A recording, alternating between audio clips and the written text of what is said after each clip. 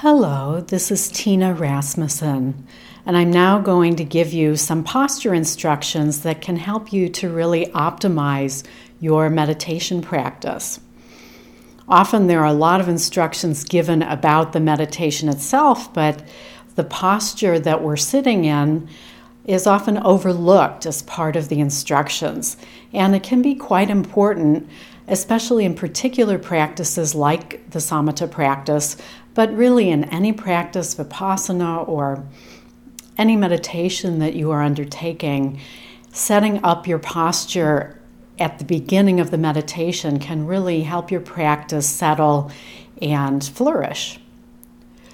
So I'll work through the body, starting at the feet and going up to the head. If you want to get into your normal posture, whether that's sitting on a cushion or using a bench or sitting in a chair, any of those are absolutely fine, as well as I'm sure others, but these are really targeted at an upright posture. Go ahead and close your eyes so you can really tune in to your physical sensation as we do this. Starting with the feet, for those of you who are sitting in a chair, really make sure that your feet are firmly planted on the ground, that they aren't crossed or pushed behind the chair some way, but really have your feet firmly on the ground and feel the earth beneath you supporting you. If you're on a bench or cushion, the same thing applies to your knees. So really feel that contact with the earth and the sense of the earth or whatever under you that's on the earth. Ultimately, the earth is supporting us as our mother, as the place from which all of us came in a certain way biologically. And just feel that support underneath you and see if you can relax, holding your body up, and just surrender into the gravity of the earth that is holding us.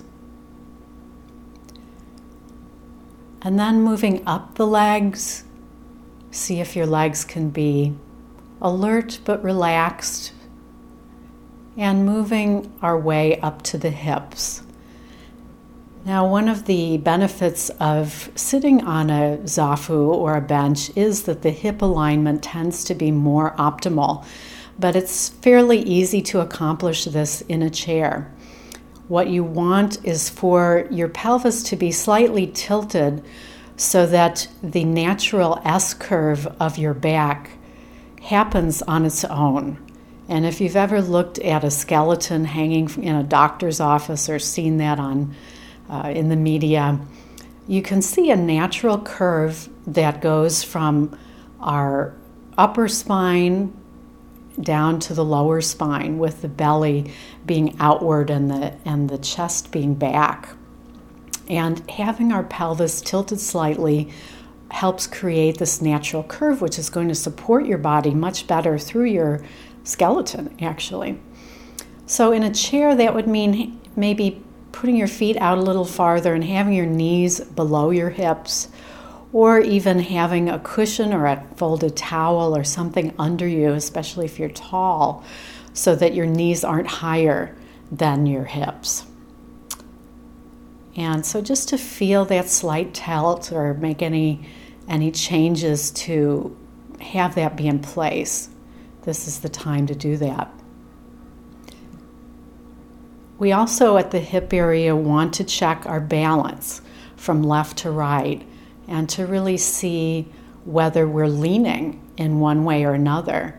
And you might just lean a little bit to each side just to see if you can then settle into your center, really having your spine be in the middle and not tipping to one side or another, even subtly. Then going up, you can feel that slight inward curve in your lower back, going to the belly. See if your belly can be relaxed.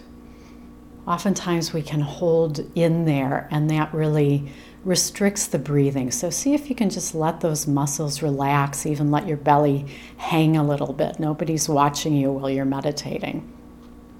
Hopefully. Unless there's a teacher there, they might be watching a little bit. But just let your belly hang and feel the relaxation of that. Then going up to your chest, working your way up the spine, we can often be very slumped forward in the chest, and this will really create a lot of neck pain and not be optimal for your meditation posture. So see if you can just subtly have the chest be open. You don't need to jut it out, but to just feel your shoulders relaxing down your back and to have the chest really be open. And this is the other side of the S curve in the spine. Having our heart be open and not be slumping forward really creates a much better posture. It's better for our breathing, and that will then support our head much better as well.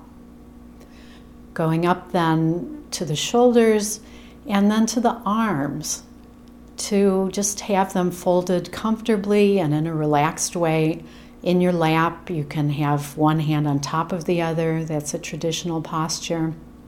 Or you can have your hands just resting comfortably on your legs. And for people who are sitting on a cushion or on a bench, sometimes we might need to have a blanket or a pillow, something underneath the hands so that our shoulders aren't being weighted by the hands because they're too low. So if that applies to you, you might want to try just putting a folded towel or something on your lap so that your hands can rest comfortably and your shoulders aren't kind of dangling in front of you.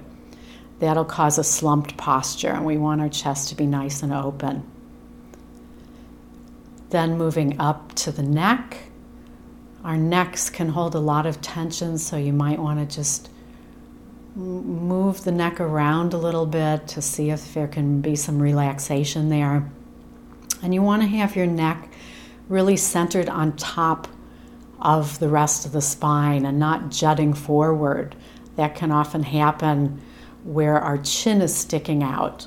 So just see if your neck can be situated right on top of your spine, and then going up to the head to see if your chin can be tucked just a little bit so that it's as if your face was on a flat plane with a wall in front, so that your chin isn't tipped up or tipped down too far. That'll cause us to our whole body to tip forward.